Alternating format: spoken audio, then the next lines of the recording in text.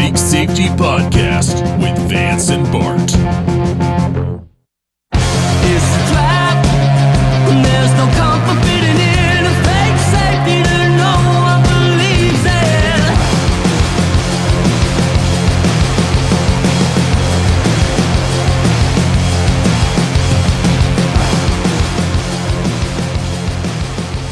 Yeah, man. So I was looking on Facebook Marketplace, Afghanistan, and I bought a Blackhawk. I bought a Toyota. I bought a truck and it only had 400,000 miles on it. Nice. So that thing's going to last for a few more years. Yeah, the Helix. That's what they sell there, right? The Helix. I'm They not don't have sure the what it Tacoma. was, but the back bed was covered and it said sold as is. So I assumed I would get some kind of goodies in there. I'm sure you did. So what we're referring to is the arms that we left for the Taliban. We armed them once. We can arm them again. But we are out of Afghanistan. It's time to cheer. Well, 20 years. Is Half that of my official? life. Like everyone, we're out.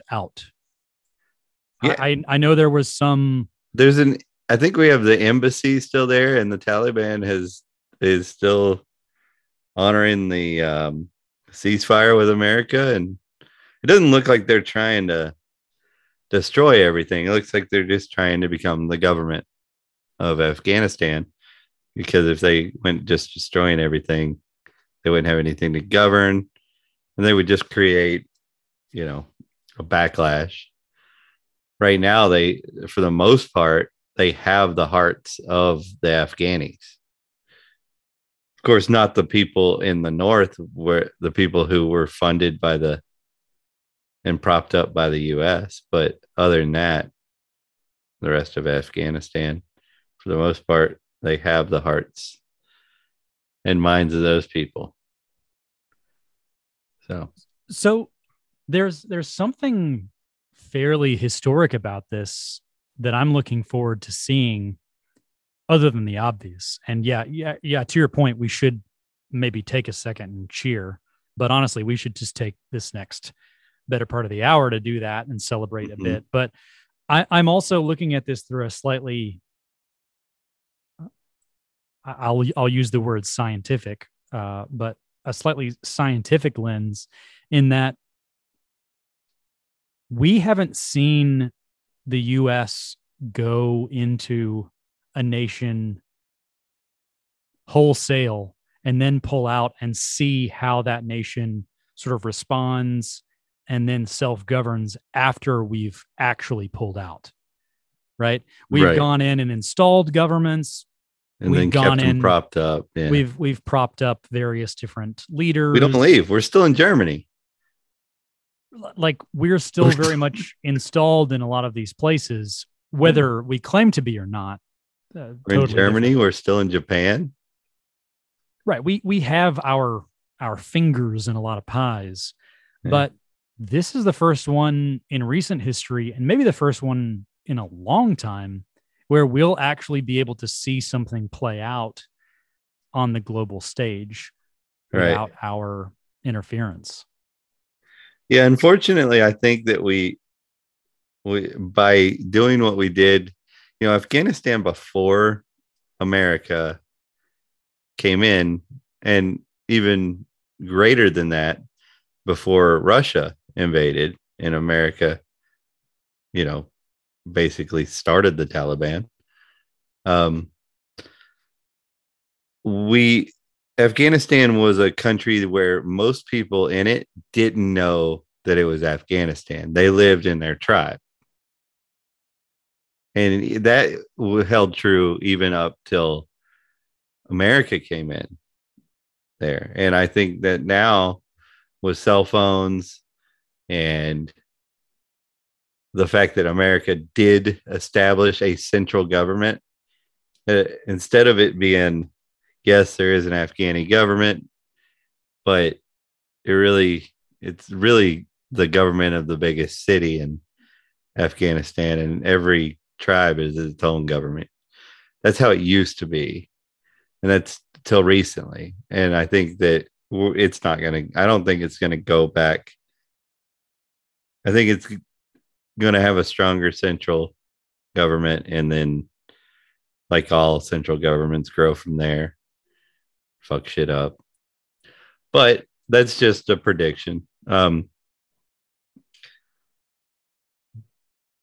So, I mean, joke's on you, Afghanis. We gave you big government.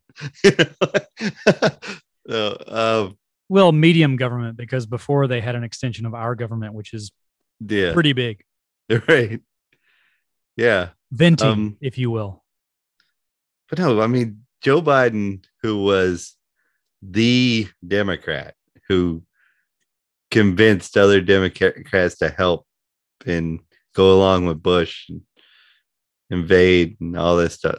He was the one, the champion with Cheney, the bipartisan crew, is the guy who finally pulled us out. It's hard to reconcile, right? And I know it's hard to give credit where credit is due.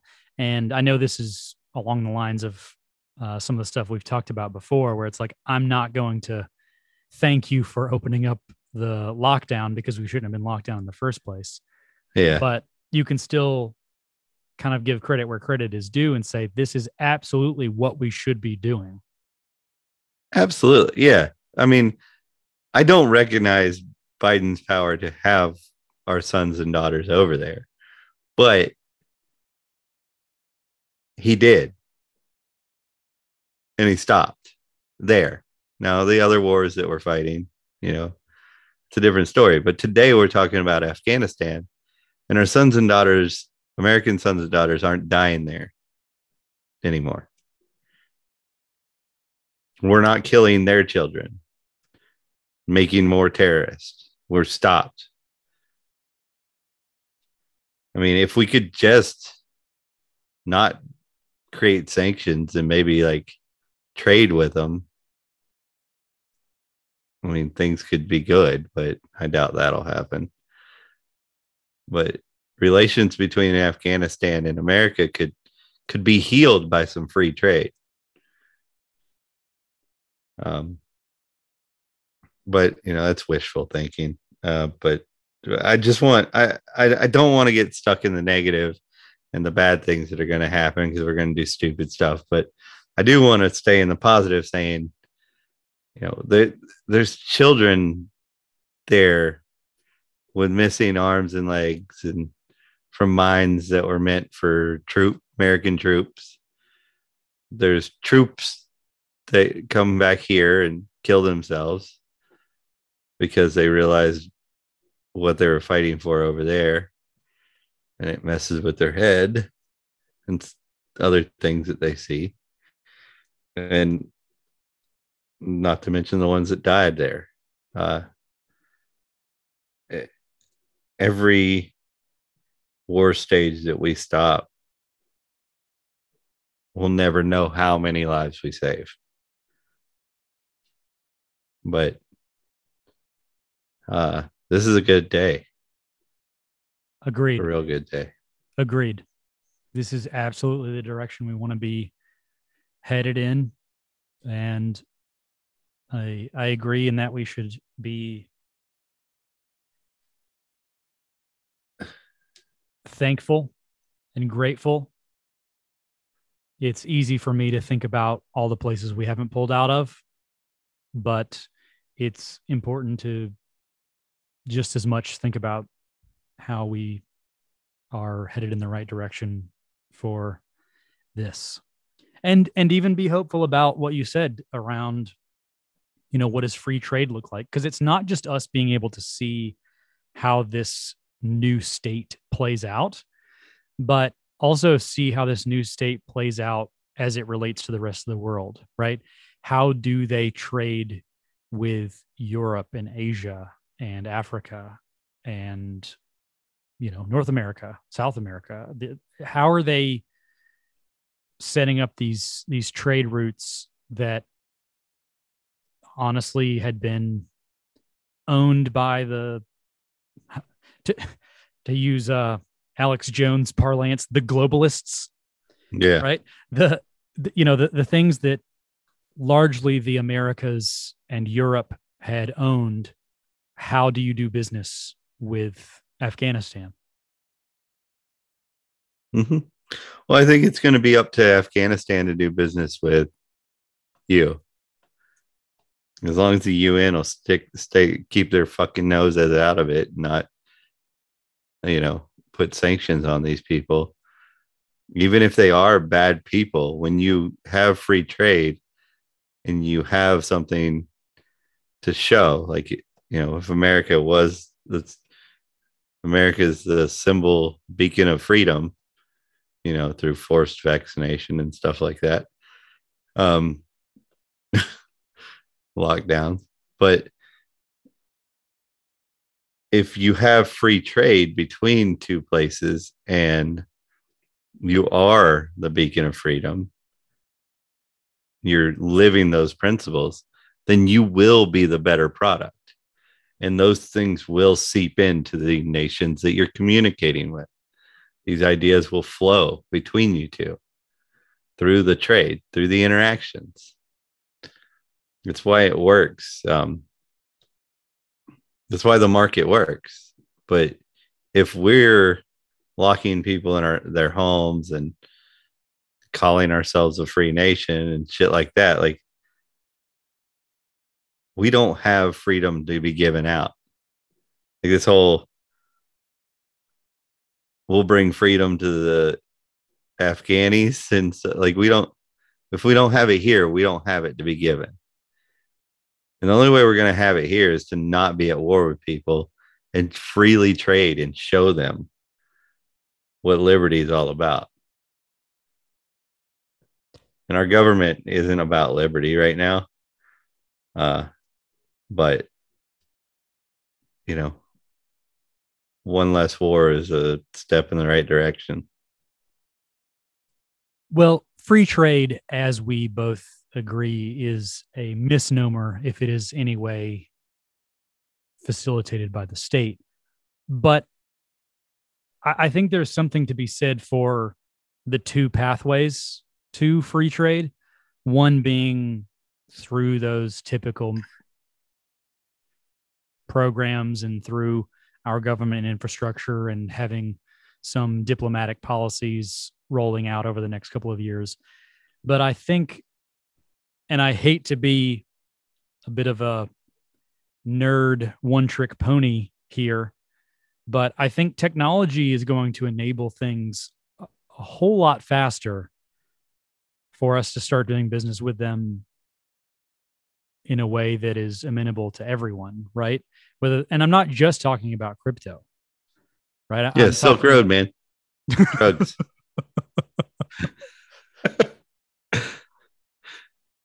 I mean, if the general's not there to ship the drugs to America, somebody's got to do it. Somebody's got to host the servers. Yeah. I mean, if our planes aren't flying out of Bagram Air Force Base full of heroin and then coming back with guns to trade for them for the heroin, then what are we? I think we need to buy a plane. Well, my understanding is that that's why he was cleared to pull out of Afghanistan, right? Is because we established lines elsewhere. Oh, is that what it was? Yeah, that was my understanding, is that we found somebody picked up this market, huh? Yeah, that's already been taken care of. But for people that exist in commerce outside of the CIA, let's say 99% of, let's just say the U.S., 99% of the U.S., who don't in any way interact with the CIA, to some degree. If you're going to be doing business with another country, there used to be this presumption that they would have to have either a good or a service to sell, right? That's somewhat basic economics, but in this sense, freedom itself can be a service. Mhm. If let's say, for example, I want to host a website that is cancelable.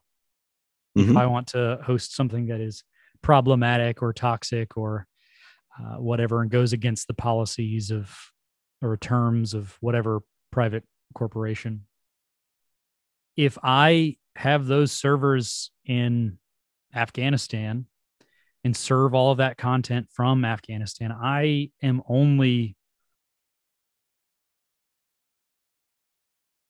responsible for the laws under which those servers exist. Now, there are, of course, many folks who claim that they have put laws on top of that as a layer for technological purposes, but they have no authority to do so.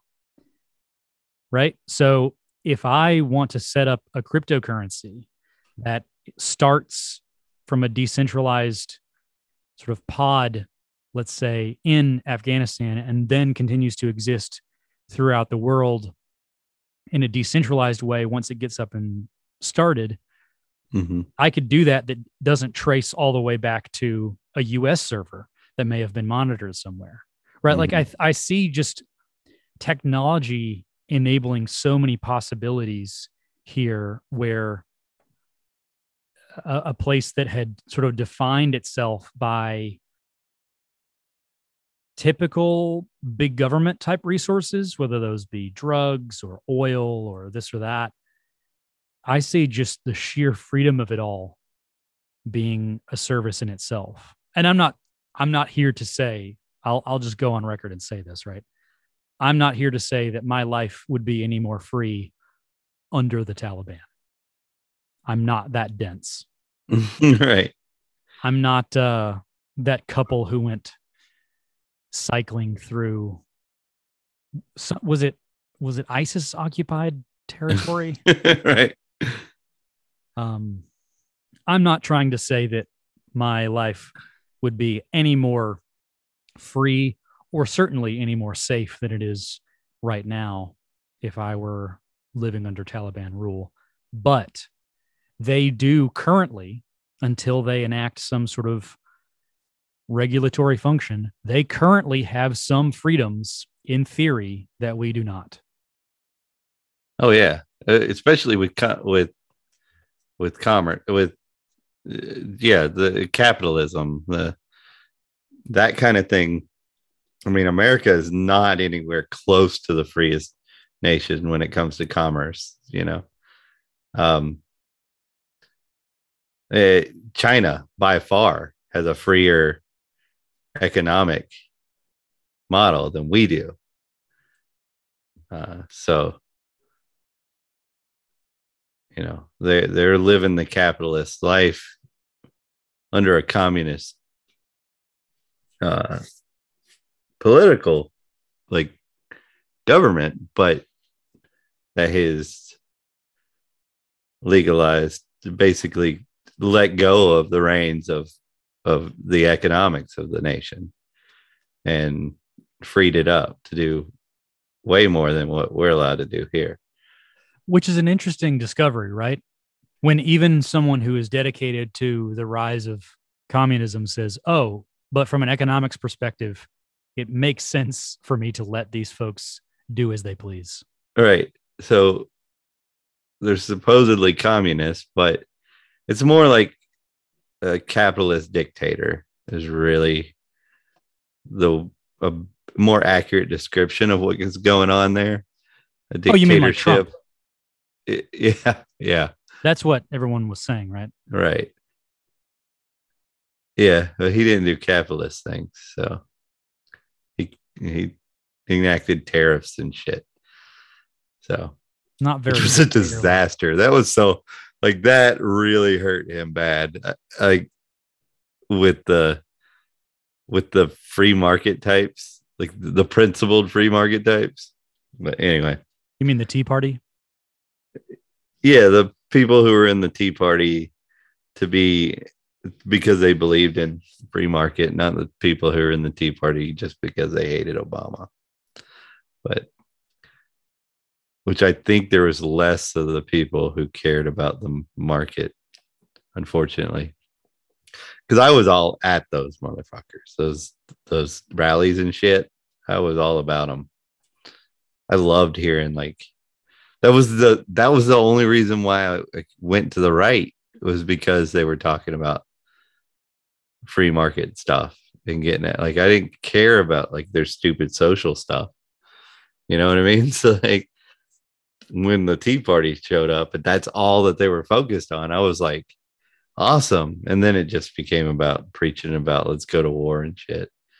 Like once the CIA got involved in the Tea Party, it's just like all the groups that start to make it, that get infiltrated, but I mean, it's like all the people in that brother, the one that Gavin started. Oh, Something. Pride Boys? Yeah, Proud Boys. That's Proud it. Boys. Every one of the top guys turned out to be a CIA informant, if not working directly for the CIA. Every single one of them at the top of that now, except for him. He left and he's been destroyed. It is unfortunate. And maybe that's an exercise we can talk about publicly here, right? Because not only are the folks in Afghanistan in fear of being infiltrated in a very similar way, but even in the US and we'll just say globally here, how do you separate yourself and create an identity that is strong enough and resilient enough to withstand that kind of infiltration? Yeah. So like, I find that that's difficult. I mean, I know for a fact that there's people in the Libertarian Party, people in the Libertarian management that are plants. There's no doubt in my mind. Well, we experienced this at PorcFest, right? And I don't think it's inappropriate for us to say this. I don't think that this is a secret that's important for us to keep. Like, we interacted with people who were planted at what I would consider a relatively small event, who were meant to stir up trouble. Right. And this is where libertarian party type people, their minds get focused on the party stuff. How do I win elections? Or how do I make this money go the furthest for this? And they're doing bureaucratic things to get people into bureaucratic positions for whatever liberty reasons. But these things cloud the mind, and if you don't have your foundation in economics, like, you can easily be pulled away with that whole the Cato guy who went on CNN last week and said libertarians are for the passport mandate, the vaccine passports, and he gave some sort of like vague excuse of like the bad that if you didn't get it would outweigh the liberties that were being taken from you. But that's not libertarian. That is libertarian-esque stuff. Like, you were there up until you weren't, and this is where you weren't. You know what I mean? I didn't follow this. Who was this?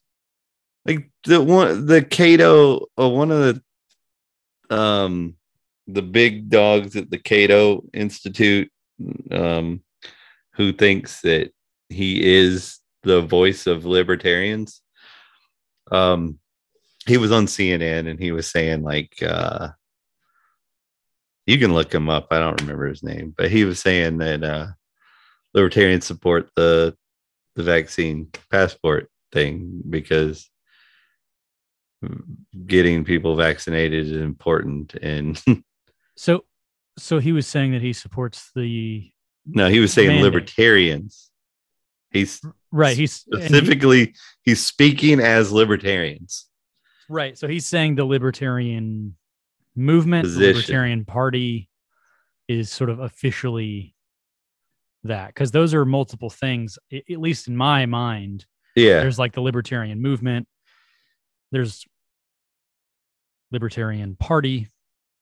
Well, he thinks that because he's at this think tank that claims to be libertarian, that he is the arbiter of, where we go. So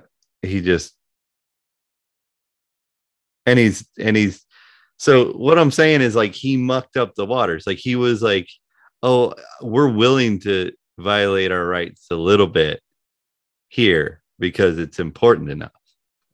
You know what I mean? Like, even if it was important enough, it's not. Like, we stick to our principles, right? Right. So that's not libertarian. That may be Cato and what they call it, but that's not what libertarian is. Being a libertarian means you have a principle and we can debate about everything else.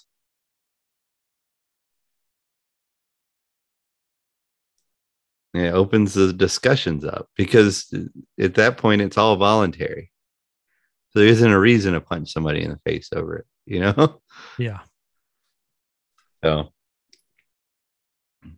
yeah, and that's kind of my question, right? Is how do we, both as, let's say, a libertarian movement, or if we were to start, let's say we were to start the new Tea Party, something that is politically just about the economics, like even more simplified, because I'd say the libertarian movement and ultimately the Libertarian Party both have a lot of baggage, while also having a very complicated history.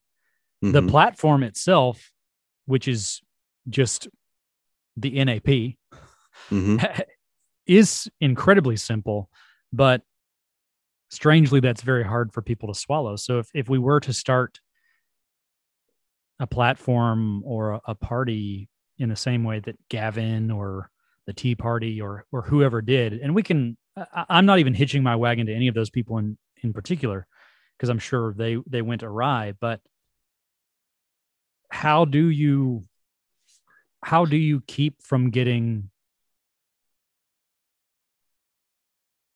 I think it's easier for people like us than it is for people like Gavin. Because, like, in the party, those people could definitely be, like, a plant could definitely do some stuff. They have already. But in a group like say we started a group, as long as it was small enough and there wasn't like voted chair members and stuff like that, where they could just do stuff that wasn't principled and they could just keep doing it because they're the chair.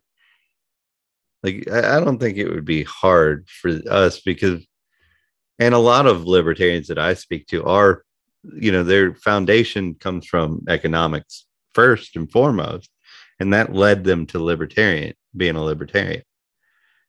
And when your foundation is there and you have the NAP also on your hand, like, if you know economics, not only do you know it violates the NAP, but you know why they're the evil things that they're going to do with it. You know what I mean?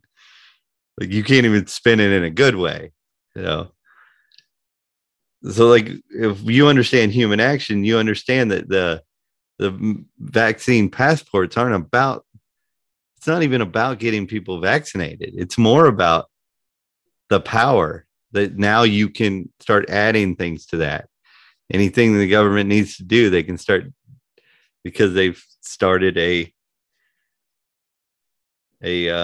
made a precedent. So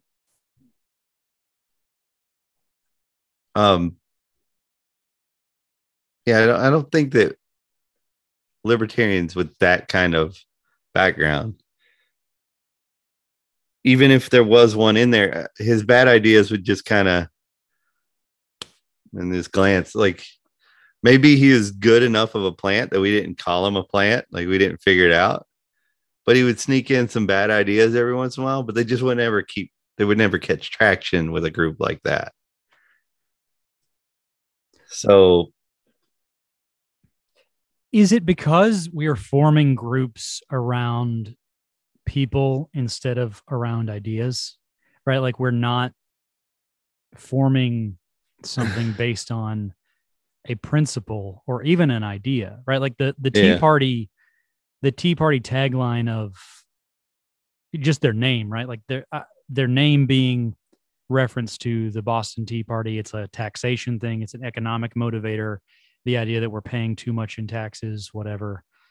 Yeah, I think the fact that it was around an idea first made it get as far as it got before it got taken. You know what I mean? Like it held strong to the economic value thing for quite a while till it got off on this war tangent. But like, you're right. I think that probably is a big part of it, because when you're just calling something a cool name like the Proud Boys, and really the only thing you are is against Antifa, right? And people can bring all kinds of stupid ideas into that.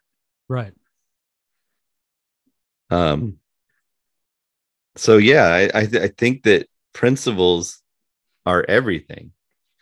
And I think I'll go ahead and put it out there that anybody who says we should think about, which I see it all the time on Twitter from so-called libertarians, we should think, don't you think the NAP, we should rethink that? And I think you're a plant, because that's the thing that the plant would want us to get. Like, that's the thing keeping them from being able to totally screw over the Libertarian Party.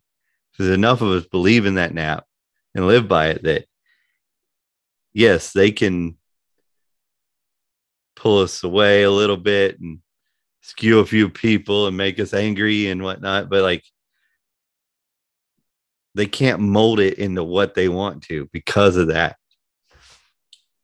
And maybe you're not a plant and you've thought it, but a plant put that in your head, guaranteed. Because that idea doesn't come from libertarians. People who really think about this stuff, they're so far beyond that. They realize how much of an engine that is, the NAP, how much help that is to getting through to the real things, following the money, and like seeing what's really going on in the world. It's like it's just like a plow. It just pushes all the bullshit out of the way so you can see the road. And it's such a good tool. And before I had it, it took me, little things could trick me for a long time. And and I didn't know why. But why would you want to throw that away? So I think you're a plant if you're putting that shit out there.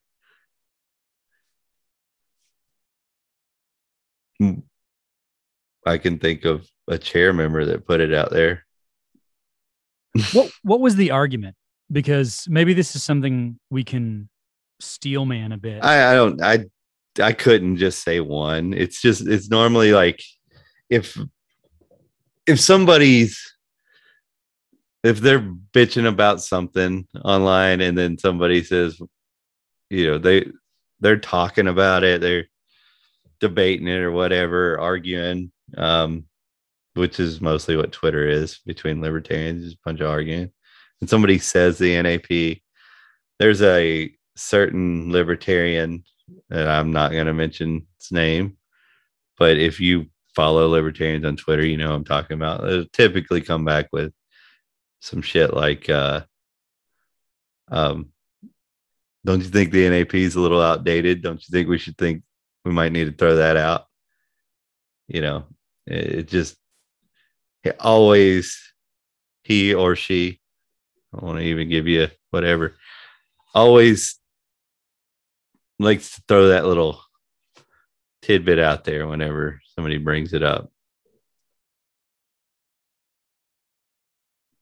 I think you're a plant. Yeah. Is it outdated? Can it be outdated? A principle? No, I don't. It didn't. It's not like it spoils. Has it expired? It's not milk,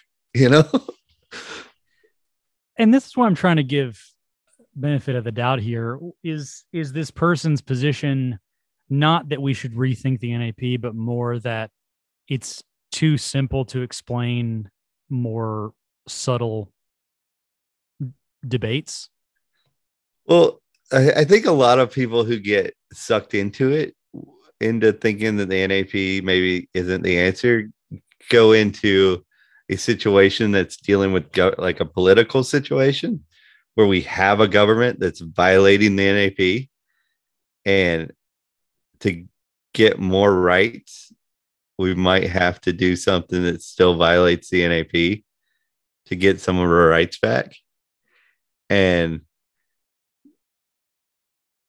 they get, well, there is no NAP happy, but there is an NAP happy answer.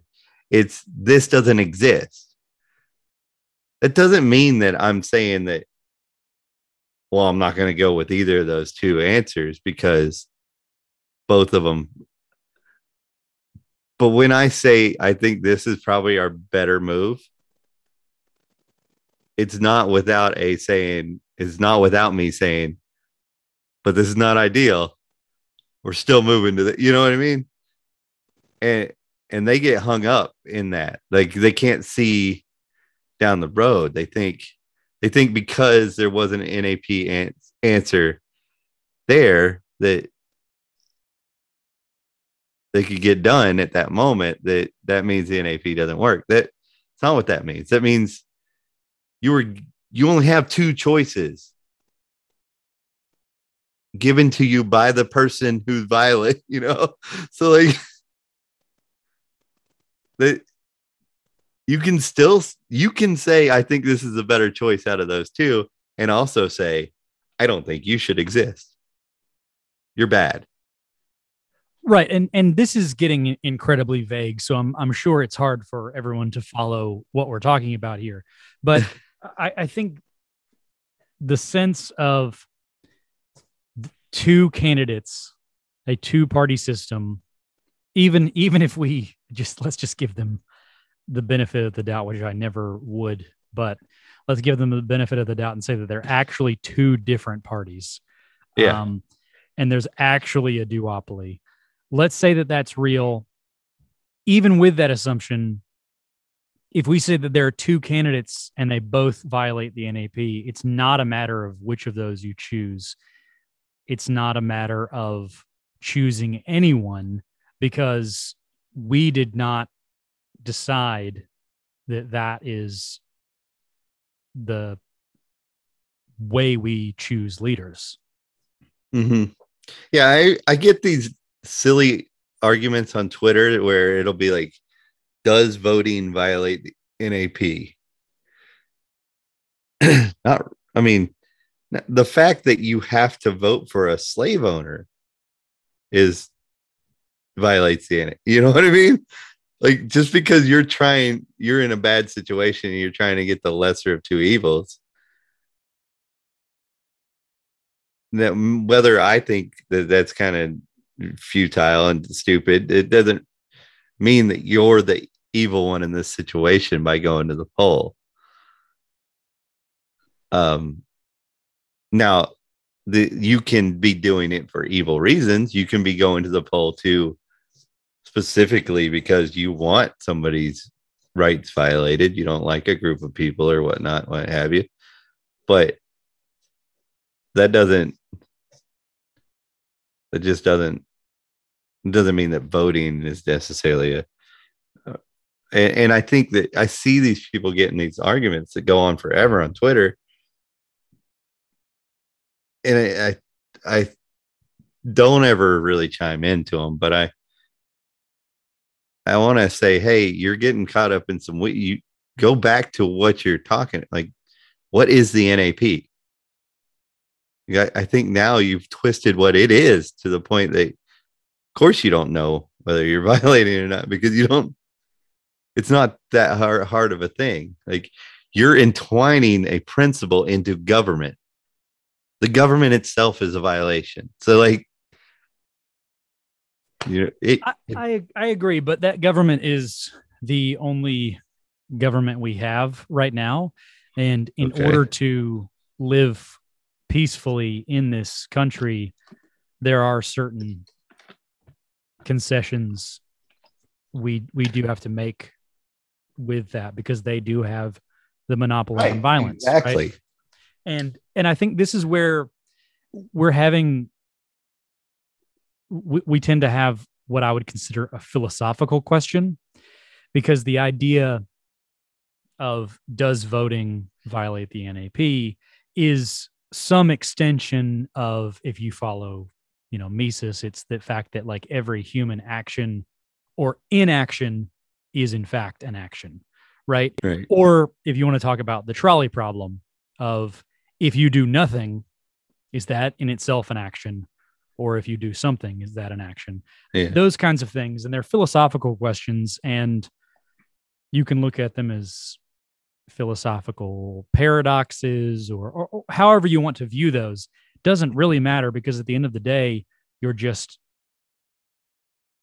getting caught up in, like you say, you're getting caught up in the weeds of something that really doesn't matter because it's a philosophical question, as opposed to the idea of, okay, what can you do to work toward the ideal? Mm-hmm. What is the ideal? Figure out what that is and how can you work toward that. And you have to live with yourself on what those choices are, because we every day are making those concessions. You cannot live a perfect life. And the only way that you can live a perfect life is to commit one final sin, and that is to end your life. Yeah. Well, I like how I like a lot of things that Scott Horton says, but he believes in the NAP, and he was one of these people brought this up to him. What's his name? Matt Medved? Michael Medved? No, that's not it. Michael Malice? Erickson. Matt Erickson. I remember that because I thought of Eric Erickson when I heard his name. And he's claims to be a libertarian, but I haven't really heard anything come out of his mouth that was very libertarian-y. What was the context here? Was this on a podcast or interview or something? Yeah, I think it was an interview. It was on Scott's radio show, not his podcast, but his radio show. Anyway,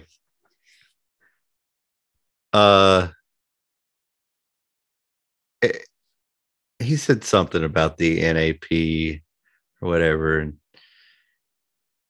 and Scott said, "I believe in the NAP, and the NAP is how I run. It's how I risk assess how I'm going to affect somebody else's life if I do this. It doesn't mean that if something violates the NAP that I'm not going to decide that the risk of the violation, how much I'm going to have to owe this person or whatever isn't worth it.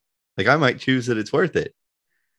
He's like, because if we lived in Capistan today, I would still think it was worth it to skate in somebody's empty pool. I'd jump their back fence in a heartbeat and go skateboard in their empty pool. And then if I got caught, hey, that's on me. I've got to pay for whatever. Like it risk reward, whatever. If you throw a shoe at George W. Bush, you should expect to have some other diplomat throw a shoe at you. Right. Yeah. Yeah, they threw a lot of stuff at that guy. Actually, 2 shoes, right? He did. He's got both of them. I don't think either hit, though. No, they didn't. No, in fact, it was kind of smooth. Like as bad as that looked for Bush, because the narrative that he was trying to, he was leaving office when that happened, and this was like a hurrah that was supposed to be like, look, this is the Afghani government. They're established, and they love that we did this, and that was what it was supposed to be. And then that just kind of ruined it. But what was cool that Bush did is his dodge. Both of his dodges were very smooth. He didn't let go of the podium. He was like and just looked at him. His dodges were smooth. His dumb look afterwards, probably not as smooth. He looked like an idiot. But well, it depends on what your thoughts of Bush were going into that. And I know you said that kind of ruined that narrative for him, but I disagree. And you know what? I know this is very out of character for me and probably both of us, but I'm going to go out and say that I completely disagree with Scott Horton here. And Scott, I love you, but I completely disagree. And I'm not saying it just to be contrarian. I'm saying it to derive some meaningful learning here. I think I've heard Scott talk about this, not only in general for like Bush and his parades and his victory laps and things like that, but I also heard him say something similar when he had Al-Zaidi on his podcast, and he was talking about how foolish it made Bush look and how it completely ruined the narrative and all of this. But that perception, I think, is in no way accurate to anyone who was sympathetic to Bush up until that point. Because myself, being someone who is very much on the left during that time, I tried to have the conversations with all of my sort of right-leaning colleagues who were very much in support of Bush. And I say, see, even these journalists, these are the people. And their understanding was that he was not representative of the country. He was some, he was empathetic to the terrorists or whatnot. Right? That's the narrative right there. And I don't say that again. I don't say that to just nitpick. I get it. Because those who don't learn from history are doomed to repeat it. And I think it's important that we understand that to us who are looking at that from our viewpoints, we were like, oh, that completely destroyed the narrative. But I honestly think it did quite the opposite. I think it propped him up as a bit of a martyr. Again, to your point, like this predated, like the popularity of like Reddit and other social media being kind of like at the forefront, but he was very much a meme in that sense, but one where people were very excited about him dodging shoes, and it made him a bit of a hero in that sense. And I think it's important for us to take responsibility on some of those things and make sure that we look at those things twice. So I say that with love, Scott. Again, I wonder why I took it there, because I was still a Republican then, but I was no longer a I was very anti-Bush and his father by this point because I had gone down the. I looked into the whole trade center. That you remember that documentary that was a lot of the science was dumb, but like The jet fuel doesn't melt steel beams. yeah.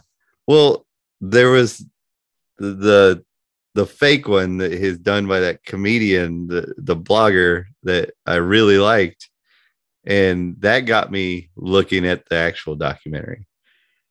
And then I was like, "Oh, that doesn't make sense." That didn't. But like, there were certain things that did. So I looked, and then I started going, and then it. So basically, at the time that the shoe was thrown, I had known we had been lied into the war. I just didn't know how extensively.